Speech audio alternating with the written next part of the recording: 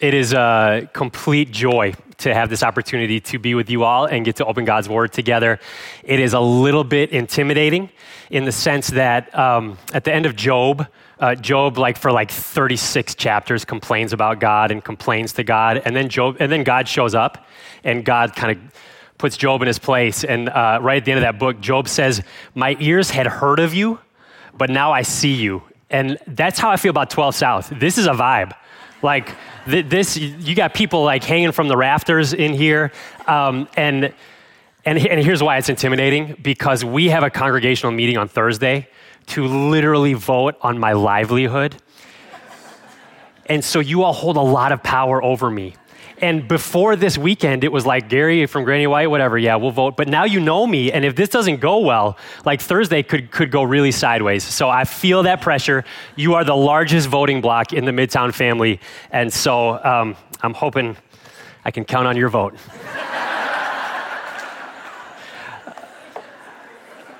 I know very few of you even know who I am. This is the first time you've ever seen me. And so I'm just going to give you the 1 minute bio, not because you necessarily care, but I always like to know where the people who I'm listening to are coming from. So I grew up in the Cleveland, Ohio area, Northeast Ohio, went to Wheaton College outside of Chicago. Did I hear a woo? That was weak. Maybe it wasn't. Met my wife there, studied business and economics, spent the next 11 years in the business world, worked 10 of those years for an investment firm based in the suburbs of Chicago, 5 years in the Chicago suburbs, 5 years back in Ohio, which was home. In 2015, this was a way long process that we do not have time to go over today, but we felt like God was calling us out of that into something else. And so I quit my job. We sold our house. We loaded a U-Haul. We had 3 kids at the time. We drove to Boston, where I went to Gordon Conwell Theological Seminary. We had another child while we were there. We figured out how that works, and we're done with doing that now. Graduated in 2018. Went to a church in the Bay Area, first as the associate pastor, last couple of years as the lead pastor. And then last year, through God's amazing kindness and providence, he called us to Midtown. So we got here last November. I've been working on ordination since then. It is a heavy lift, but the end is in sight. And depending on how things go over the next few weeks, I should be the new pastor down the street at Granny White. Love this church. I feel so privileged to be a part of Midtown. I feel so privileged to be a part of this community. I am still getting to know some of the people here at 12 South, some of your staff, but you have an amazing staff here at 12 South. These are phenomenal people who love Jesus, and I know I don't need to sell you on it because y'all are packing this place out to be here on a Sunday morning, but you have some of the finest staff and preachers in the denomination, in the city, in this state. If this is your home, you know that. If you're new here, just know you have come to a really special place this morning. And important for you to know this, the regular preachers are much better than what you are about to hear. So if you're visiting, don't judge it based on this. And I think that's everything Elliot wanted me to say before we got into this. But we're good. Let's pray before we get into God's Word. God, we thank you for this day. And we thank you for the opportunity to gather together in this place, in your name. It is good to be in the house of the Lord. Thank you for who you are. Thank you for what you have done. God, we have given you our worship this morning, and now we ask in turn that you would speak to us. We believe that the Bible is not a history book necessarily. It is not a guide for living necessarily, though it is those things. God, we believe it is your very words to us. And so I pray that you would now speak to us through your word. I pray that you would open our eyes to see, our ears to hear, our hearts to receive what it is that you have for us this morning. I pray, God, that for all intents and purposes over the next few moments, I would disappear and only you would be seen. Hide me behind your cross. We pray all this in Jesus' name. Amen. We are working through, that's the royal we, you all. We're doing kind of the same thing at Granny White through a series on the Lord's Prayer this summer. And so I'm jumping right into the stream of that. And so we're going to start off by reading the Lord's Prayer. I'm not going to do the introductory stuff just for the sake of time, but if you want to follow along, you can meet me in Mark chapter 6, starting in verse 9. Today's sermon is on verse 12. And so I'm going to stop once I get to verse 12. This is Jesus who has said, this is how you are to pray. Verse 9, pray then like this. Our Father in heaven, hallowed be your name. Your kingdom come, your will be done on earth as it is in heaven. Give us this day our daily bread, and forgive us our debts as we also have forgiven our debtors. This is the word of the Lord. Thanks be to God. Not only do you all pack this place out, you generate some heat. So it's warm up here. There's gonna be some. It's not. If you see me sweating, it's not because I'm nervous. It's hot in here. Do you remember? For those of you who are old enough now, do you remember the first person in your group of friends who got their driver's license? It was like they went to another level right off the bat. I was a June birthday. Actually, I still am a June birthday. June 2nd. So if you missed it this year, you can get me next year. It's all right. But I was one of the youngest kids in my class. So virtually everyone turned 16 before I did. And there was one guy in my group of friends in high school who was like a July birthday of the year before. So he was almost a year older than me. And so he got his driver's license like the first day of school, our sophomore year, 10th grade. And he came from some money, and his parents bought him a Chevy Blazer. So it's like, it creates kind of an awkward dynamic, when we're all still riding our Schwinn's and our Huffies around town, and he's rolling in a mid-size SUV. But it also makes him really popular because he can drive.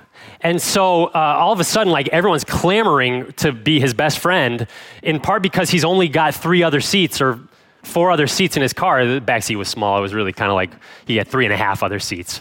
But one Saturday, I will never forget this day, my friends and I were all hanging out at someone's house. I don't remember what we were doing, and actually I do remember what we were doing. It was nothing, which is what I did so much of my time in high school. My mom, when we were hanging out, used to always tell us, why don't you do something with your lives? And we would say, what? And she would say, write a play or something. And that was a joke for me and my friends all through high school, like, we're going to write a play. And then I heard about Matt Damon and Ben Affleck, who wrote Good Will Hunting when they were hanging out together, and actually it worked out pretty well for them. So maybe I should have written a play. We're doing nothing. But we decided we're going to hang out that night, and the guy who's got the car is going to drive, and we're going to go out to dinner. And I know this is a long shot, but there was someone in the first service who knew it. A place in Ohio called Swenson's, which is a drive-in burger place. We got at least one. And it's kind of legendary in Northeast Ohio. And it's like made doubly cool when you can actually drive there, not with your parents, but with your friend in his car. And so that was the plan for the night. So I got on my bike, rode home, told my parents what was going on, got cleaned up. They were coming by at 6 o'clock, so I parked myself in the front hallway of our house, looking out the door. 6 o'clock, I'm ready for them to get there. 6:05, 6:10, 6:15, 6:20, 6:25. You can see where this is going. There were no, as young as I look, there were no iPhones. There was no share your location. I went to the kitchen and picked up our landline, and I called all their houses, and all their moms were like, oh, Gary, they left like an hour ago. And so now not only have I been ditched by my friends, but all their moms know that I've been ditched by them. And so it's shame upon shame. And they had just ditched me. We had decided we were all going to go, whatever, too many guys, not enough seats. And for whatever reason, I didn't get picked up that night because they decided that I wasn't going to be the one who went with them. It was 10th grade. It was like 26 years ago, something like that. I don't know if the math is right on that. I can still feel the pain of it as I tell that story. And I know some of you are like, come on, man, it's not that big of a deal. But it hurt to know that, like, my best friends had all decided we're just going to bail on that guy and not really worry about, like, what he feels like or how it makes him feel. I spent all day Sunday plotting how I was going to pour out my wrath on them when I saw them the next day at school. And my best friend, who was one of those guys who had gone there, he and I were on the soccer team together. And so Monday afternoon at soccer practice, fall, you may not know this, but I'm just going to tell you, fall of 1997, auxiliary soccer field, Hudson High School, Hudson, Ohio, cancel culture was invented by me. Part of it was I was just too immature to know how to handle my emotions or my feelings at that time. But it was like, he was like, hey, like, how's it going? And I just turned and walked away. And he would try and talk to me, and I would walk away. And he would ask me questions, and I would ignore him. And then he would be like, come on, man, it's not that big a deal. And I would just be silent and go kick the ball somewhere else. And for all of practice, I wouldn't make eye contact with him. I wouldn't talk to him. And it felt so good. It felt so good to just rub his nose in how crummy he had made me feel. And he started to get the idea. And so after practice, he comes over to me and he's like, Gary, what we did was really lame. I'm sorry. Will you please forgive me? And I was like, dang it, because I'm a Christian and now I have to forgive you. But I also needed friends for the rest of high school, and so there was a little bit of self-motivation in there as well to forgive him as well. Here's my question. Has it ever happened to you? Not that a bunch of knuckleheads in 10th grade ditch you for a night out at Swenson's, but has anyone ever done something that hurt you? Has anyone ever done something, has anyone ever said they were going to do something and then not done it? Has anyone ever done something to you that they shouldn't have? Has anyone ever said something mean to you? Has anyone ever said something mean about you? Has anyone ever lied to you? Has anyone ever lied about you? Got a lot of people in this room. It might depend on what your Enneagram number is, but there's some people who are like, yep, everybody. You and you and you and you and you and you, all of you. And then there's other people kind of like me who are like, it's probably my fault. It's probably not that big a deal. I probably did something, and neither one of those is true, okay? The truth is the middle ground, which is we have all had someone or someones do something that has hurt us. What is so amazing and so sad is humanity's almost immeasurable capacity to hurt each other. We have all been hurt, some of us in really deep ways, and that is what makes this message that I'm about to preach, or I guess I'm in the middle of preaching right now, really hard. Because what would be really easy for me to do, kind of mediocre preacher, still learning what it looks like to be a preacher, it would be really easy to just come in at theoretical theology land and just spew a bunch of Christian platitudes that if you've been around church for a while would be really familiar to us about how, we're called to forgive and forget, and God's working everything for good, and things will get better, and all of those things are true. But there are some of us, I would say statistically, but we don't even need to say statistically. We just know in a room this size, there are some of us who have felt incredible hurt. There are some of us who have been hurt in ways that if we open up one of those mics, and we're not going to do it, and had just an open mic time and invited people to come down and share their stories, there wouldn't be a dry eye in the room, because some of us have walked through incredible pain. And that is what makes it so hard to come to a text like Matthew 6:12, where Jesus calls us to ask for forgiveness, but then also to forgive others. Because it's not just theoretical theology land. It strikes at the core of our human experience and some of the deepest, most painful hurts that any of us have ever felt. And so what we're going to do this morning is do our best not to hang out in theoretical theology land. What I love about God's word is that it keeps it real. And he doesn't just speak in theoretical theology, it speaks to our hearts, and we're going to ask that God would do that as we come to his word this morning. This is the spoiler alert. This is a message about forgiveness. And I don't really like to use this word, but I think it applies here. It could be one of the more triggering messages that we ever hear, because we're going to have to think about people and things that have really hurt us. But my hope and prayer is that God will meet us in this and that he actually might reveal some truth that could even change our lives this morning. So we're in a series on the Lord's Prayer. And as we come to Matthew 6:12, a couple of things I just want to point out. One of the things I love about the Lord's Prayer is it's found in the Sermon on the Mount, which is Jesus' longest and most famous teaching. It's found in Matthew chapters 5, 6, and 7. And these verses on prayer where Jesus gives us the Lord's Prayer are found dead in the center of the Sermon on the Mount. In Greek, there are 116 Greek lines above the Sermon on the Mount, and there are 114 Greek lines after it. It's almost like Jesus is painting a physical picture in the way that he teaches what it means to look like a disciple of his, that prayer is the heartbeat of it. It is the center of it. And as we come to this, Jesus gives us 3 petitions that we are to kind of ask about God, and then in the back half of the prayer, he gives us 3 petitions that we are to ask for ourselves. Last week was the first one. Elliot preached on it. Give us this day our daily bread, the bread that lasts forever. If you haven't heard it or listened to it, I commend it to you. Fantastic sermon. And this week, we come to the second of those 3 petitions that we're called to ask for ourselves, and it is this: forgive us our debts as we forgive our debtors. And there are a lot of hard things that those few little words can dig up. And so here's what we're going to do as we study this verse together. We're going to go to another part of Scripture.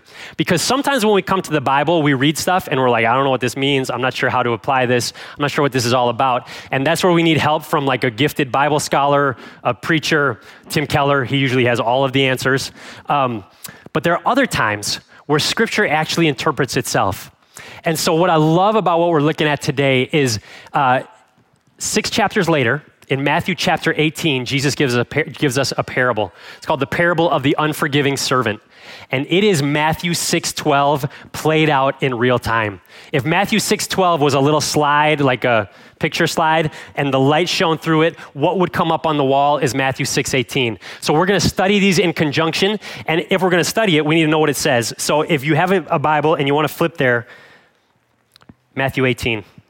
I just realized I said 6 chapters later. That would be 12 chapters later. Sorry about that. I'm a preacher, not a mathematician. This is Matthew chapter 18, starting in verse 21. It says, "Then Peter came up and said to him, 'Lord, how often will my brother sin against me and I forgive him? As many as 7 times?' Jesus said to him, 'I do not say to you 7 times, but 70 times 7. Therefore, the kingdom of heaven may be compared to a king who wished to settle accounts with his servants. When he began to settle, one was brought to him who owed him 10,000 talents. And since he could not pay, his master ordered him to be sold with his wife and children and all that he had, and payment to be made. So the servant fell on his knees, imploring him, 'Have patience with me, and I will pay you everything.' And out of pity for him, the master of that servant released him and forgave the debt. But when that same servant went out, he found one of his fellow servants who owed him 100 denarii. And seizing him, he began to choke him, saying, 'Pay what you owe.' So his fellow servant fell down and pleaded with him, 'Have patience with me, and I will pay you.' He refused and went and put him in prison until he should pay the debt. When his fellow servants saw what had taken place, they were greatly distressed. And they went and reported to their master all that had taken place. Then his master summoned him and said to him, 'You wicked servant, I forgave you all that debt because you pleaded with me. And should you not have had mercy on your fellow servant as I had mercy on you?' And in anger, his master delivered him to the jailers until he should pay all his debt. So also my heavenly Father will do to every one of you if you do not forgive your brother from your heart." Again, this is the word of the Lord. Thanks be to God. All right, looking at Matthew 6:12 and Matthew 18:21 through 35 in conjunction, I just want to draw out 3 things that we learn about this really touchy subject of forgiveness. And this is the first one. It's hard to forgive. It is hard to forgive. The word that is used forgive in both Matthew 6:12 and Matthew 18 in Greek is a word that denotes or connotates separation or physical movement. So there are other places that this same Greek word is used in the Bible, and it is translated as leave, abandon, or divorce.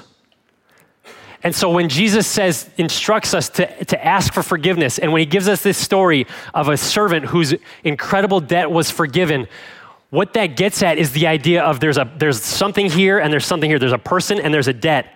And to forgive it is to move them away from each other. Now, that debt doesn't just disappear, and we're going to circle back to that in just a few moments. But the biblical idea of forgiveness is separating one thing from another. And we see that in the parable in Matthew chapter 18, do we not? So this servant owes 10,000 talents. Now, some of you will have a footnote in your Bible that says one talent, was 20 years' wages for a common laborer.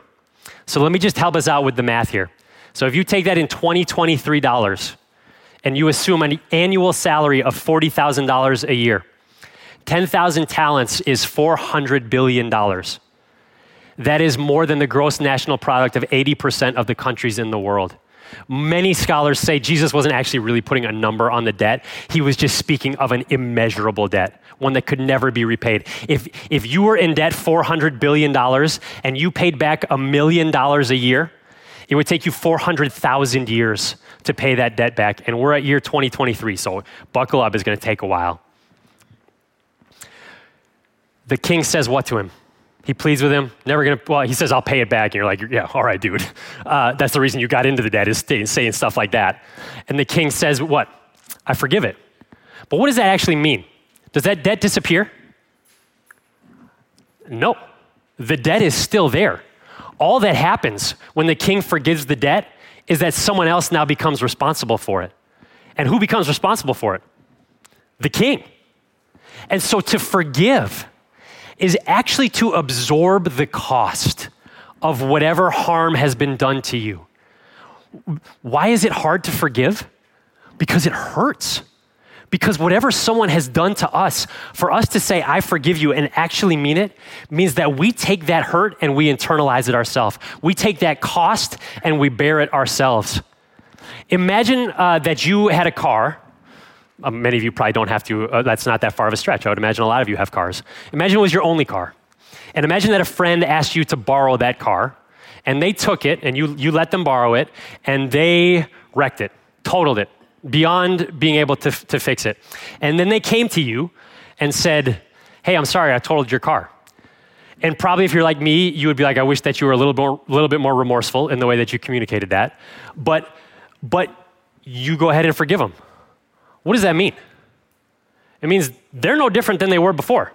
They still don't have a car. But whose status has changed? Yours. Because you got to absorb that cost. Because either now you got to buy a new car yourself, or you're walking, or you're biking, or you're one-wheeling, or boost boarding, or whatever it is that you have. But whatever it is, when you forgive that loss, you absorb it into yourself. That's why forgiveness is really hard. Because when we choose to forgive someone else, usually it's because they've hurt us once already. And it's like, so actually when I forgive you, now I have to allow that hurt to reside. I have to absorb that cost again. Tim Keller wrote a book that recently came out called Forgive, and it's all about forgiveness. And one of the things that he says very early on in that book is that forgiveness is so hard because it is voluntary suffering. To forgive someone is to choose to suffer. And we hate to suffer. We hate being forced to suffer. How much more do we hate choosing to suffer on our own? Listen to what he says. This is his definition of forgiveness. There are 4 aspects of it, 3 of which are pretty painful. So just walk through it with me. Keller says, to forgive then is first to name the trespass truthfully as wrong and punishable rather than merely excusing it. And that's like, we're good. Okay, we can do that. Second, it is to identify with the perpetrator as a fellow sinner rather than thinking how different from you he or she is. It is to will their good. That hurts. Third, it is to release the wrongdoer from liability by absorbing the debt oneself rather than seeking revenge and paying them back.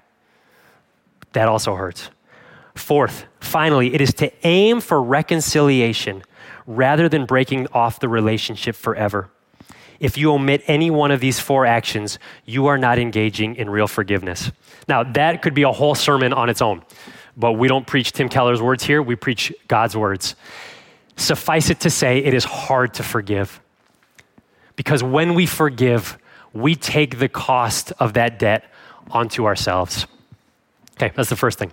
Second thing I want us to see in these passages is this. It is hard to be forgiven. It is hard to be forgiven. And this is where the sermon pivots, this is where the message pivots a little bit, because up to this point, some of us in this room, maybe many of us in this room could be like, you know what? I think that's great. It sounds good. I know it's hard to forgive, but I don't have any beef with anybody. I have forgiven people in my life. I'm on good terms with everybody. Like it's a nice message, but I'm not sure that it's for me. This is for everybody. It is hard to be forgiven. Matthew 6:12 is one verse. Forgive us our debts as we forgive our debtors. And because it's just one verse, I looked at like 8 or 10 commentaries this week about what 2 scholars have to say about what Jesus is saying here. And I would say 9 of those 10 were about how hard it is to forgive. But one of them, it's by a guy named Stanley Hauerwas, who was a theology professor at Duke for many years. I don't think he's still there. He was the only one who said, actually, the harder part of forgive us our debts as we forgive our debtors is not forgiving our debtors. It is asking God to forgive us. Because to ask for forgiveness acknowledges that we owe somebody something. And he says we spend most of our lives trying to avoid acknowledging the fact that we might have hurt somebody else, that we might owe a debt to somebody else. Especially here in a place like Green Hills in Nashville. the accolades and the success and the beauty that fills this room right now, and the service before and the service are coming later, it is really easy for us to start to believe that we don't owe anybody anything, that we have made it ourselves, that we are good people, and the lives we live are the fruits of our labor. But the message of this book, basically from page 1 to the last page, is that we owe somebody something. That we have this thing inside of us called sin that we are born into, and that sin has racked up a debt with God that we could never pay. And that is not a popular teaching in today's day and age. It is hard to acknowledge that we need to be forgiven. I am not a lawyer. I have never been to law school. I have seen Legally Blonde, but that was a long time ago. But there is a plea that is permissible in virtually every state court and most federal courts in the United States. There are a few states that don't allow it, and it is called an Alford plea. And all I can think of when I say that is Steve Alford, who was the basketball coach for the Iowa Hawkeyes and UCLA Bruins. Has nothing to do with him. An Alford plea is this. An Alford plea allows you to plead guilty to what you are being charged with while maintaining your innocence and not admitting guilt. Only in America. It basically is, it's used in a situation where you are being charged with a crime and you decide, or your lawyer helps you decide, that the evidence against you is so strong that were this to go to court, it's almost sure that you will be found guilty of the crime, which in my mind, I'm like, which probably means you committed the crime, but maybe not necessarily. And you are allowed to plead guilty without admitting guilt and while maintaining your innocence. And so while a lot of us are like, I don't even have, you can look it up. I looked it up this week. I'm not making this up. While a lot of you are like, that doesn't even make sense to me. And we want to kind of get up on our high horse and be like, well, that's stupid. And like, how's that allowable? Can I just bring it home a little bit and say, it's actually how a lot of us come to God. It's actually how a lot of us approach our relationship with God. A lot of us come to God and we're like, I don't really like the way that you have set this whole thing up, this whole original sin, and I have sin in my life and I owe you something. I don't really love that, but I guess you're God and you're in charge and you're all powerful and all that stuff. So I guess I'll plead guilty, but really I'm kind of going to maintain my innocence. Like I'm really not as bad as you say I am. And so, I guess I'll plead guilty, but I don't think I really need to be forgiven for that much. And what's really hard, and what you probably like are like, dude, stop harping on this, but it's like the core of what the gospel of Jesus Christ is all about, is that nothing could be further from the truth. The truth of the gospel is we are more sinful than we could possibly imagine, and yet we are more loved than we could ever comprehend. And the way that we see that love is in the fact that God's promise to us, not the hope, not the maybe, not if you're like remorseful enough and penitent enough and if he's canceled you for long enough. The promise of God is if we put ourselves under the blood of Jesus shed on the cross and we come to God and we say, I am in debt to you in a way that I could never pay back. Will you please forgive me? He does it. That is the truth and beauty and hope of the gospel. And as one scholar said, I read this week, it is the primary thing that humanity needs, is the forgiveness of God. And this neighborhood and this town and this city and this country and this world are full of people who are not willing to do that, who are not willing or not able to come to the place where they say, I owe something to God and I need to be forgiven by him. Most would say God actually probably owes me something. And for those of us who call ourselves Christians, let's keep it real. Sometimes we feel that way too. But that is not the message of the gospel. It is hard to forgive, and it is hard to be forgiven. And here's the last one, and this is probably the most raw, but it's, I think, the main idea of Matthew 6:12 and of the parable of the unforgiving servant. We must forgive. We have to forgive. If we have experienced the forgiveness of God, if we call ourselves followers of Jesus Christ, if we have experienced the vertical forgiveness and reconciliation that God has done for us, he calls us to turn around and give that forgiveness and reconciliation to those who have hurt us.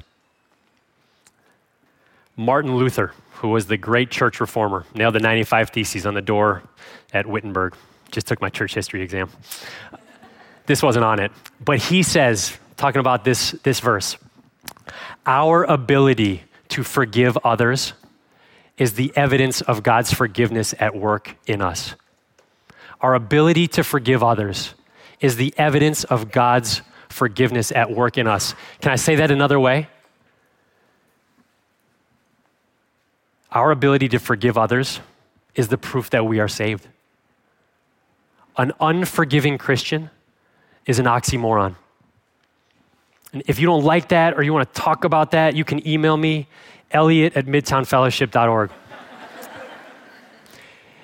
It's hard because here's the deal. I'm doing exactly what I told you up front I was going to try not to do, but it's the main truth of this text. Some of us have experienced unbelievable hurt. Some of us have walked things that it would be hard to speak of. Our community did just a few months ago. There are families in this church. There are families at our congregation down the road at Granny White who on March 27th experienced the unthinkable. And so this is not just like, hey, kumbaya, we all got to forgive. That's what Christians do. This is raw. But it's the call of God on our lives, and I'm not sure there are many things harder that God calls us to do than to extend to others the forgiveness that he has extended to us. If we are called by Jesus Christ, if we are his, he has called us to forgive others. Some of you will know the name Corrie ten Boom. She lived in the middle part of the last century in the Netherlands. She and her sister Betsy and her father were watchmakers and watch repairers in the Dutch city of Haarlem, not New York Harlem, Dutch Harlem. And during World War II, they hid Jewish people in their home from the Nazis. And they were caught. They were arrested. Her father died within 10 days of being arrested. And she and her sister Betsy were sent to the Ravensbrück concentration camp in Germany, which was an all-women's concentration camp.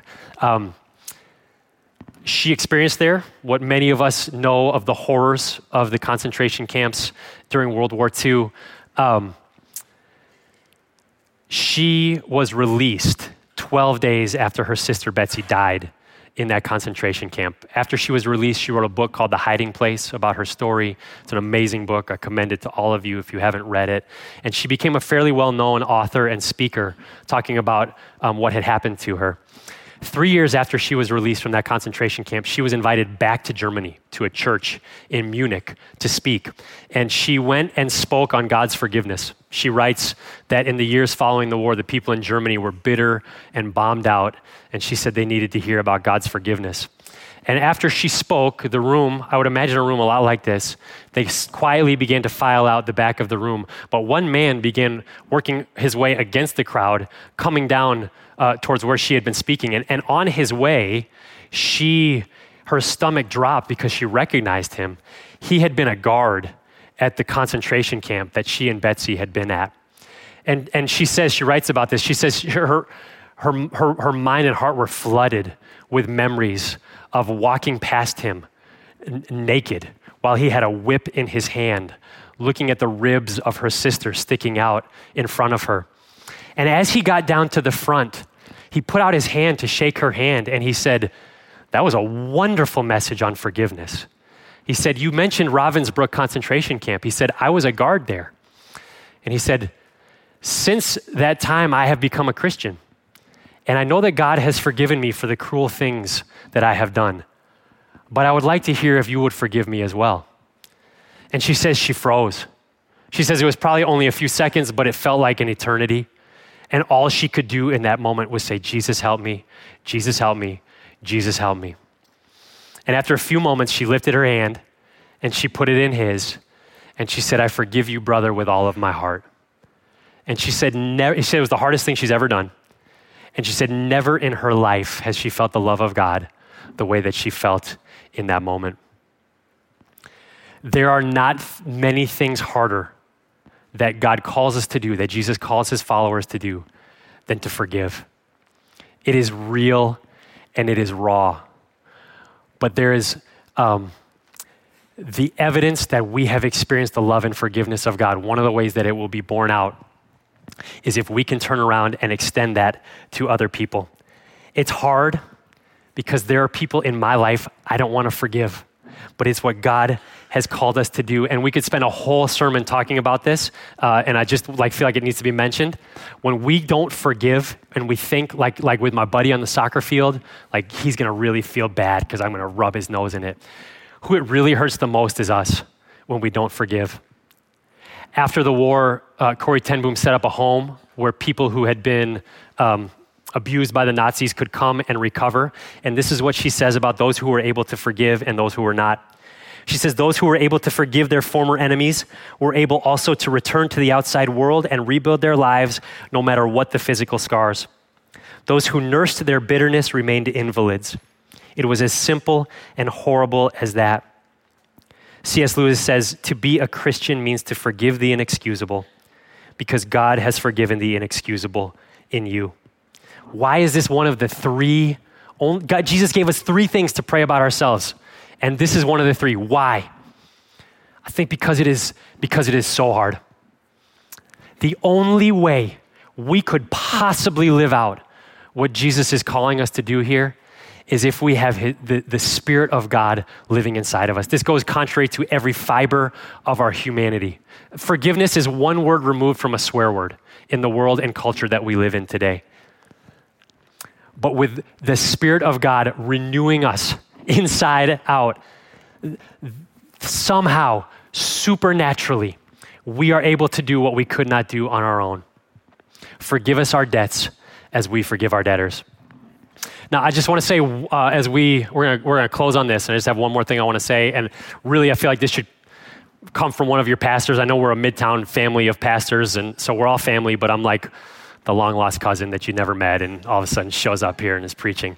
The last thing I would ever want someone to get from this message, and the last thing I would ever want someone to get from Matthew 6:12 or Matthew 18 is this, that if you are in an abusive relationship, God calls you to stay in that and forgive.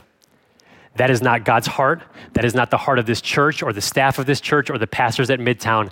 There is a difference between interpersonal conflict, between things that need to be forgiven, and abuse.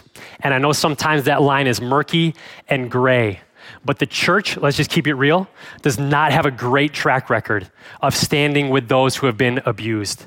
And so the last thing I would want any of you to walk away from here saying is, I am in an unhealthy, abusive relationship, and God is calling me to stay in it and forgive and absorb that cost into myself. The biblical understanding of forgiveness cannot be divorced from justice. They go hand in hand. And so if that is you, if you are in a situation where you feel like you are being physically, emotionally, any other way abused, the answer is not first to forgive and then figure it out. The call is to flee, and then we'll figure out forgiveness after that. The reason this church exists is to help people who are in need. And so please hear my heart when I say that. Forgiveness and justice are not antithetical. And I think that's why a lot of people don't like to hear about forgiveness, because they think that means justice is forgone. That is not the way the Bible teaches it. Forgiveness and justice go hand in hand. And I can tell you that with so much confidence, because in the most important event in human history, it was the culmination of forgiveness and justice meeting in the same moment. Do you remember what Luke tells us when Jesus Christ was dying on the cross, looking down at the people who had just nailed him up there, the ones who were hurling insults, spitting at him, throwing things at him? Do you remember what he said? Father, what? Forgive them, for they know not what they do. Jesus called down forgiveness while at the same time, what was happening? Justice was being served. Remember, why is forgiveness hard? Go back a few points in the sermon. Because we absorb the cost into ourselves. So when God forgives us, when the king forgave the debt, what happened to that debt? It was absorbed. It was taken on by the king. And it's the same thing for you and me. When God forgives us of our sins don't just disappear and fly off into Never Never Land. The debt still needs to be paid. Instead of you and I paying it, the Son of God, the God-man himself, Jesus Christ, took that debt upon himself, paid the penalty that you and I could never pay on the cross. Justice was served on our sins. It just wasn't served on you and me. It was served on Jesus Christ. Forgiveness and justice go hand in hand, and may we never separate the two. It is hard to forgive. It is hard to be forgiven, but we got to forgive.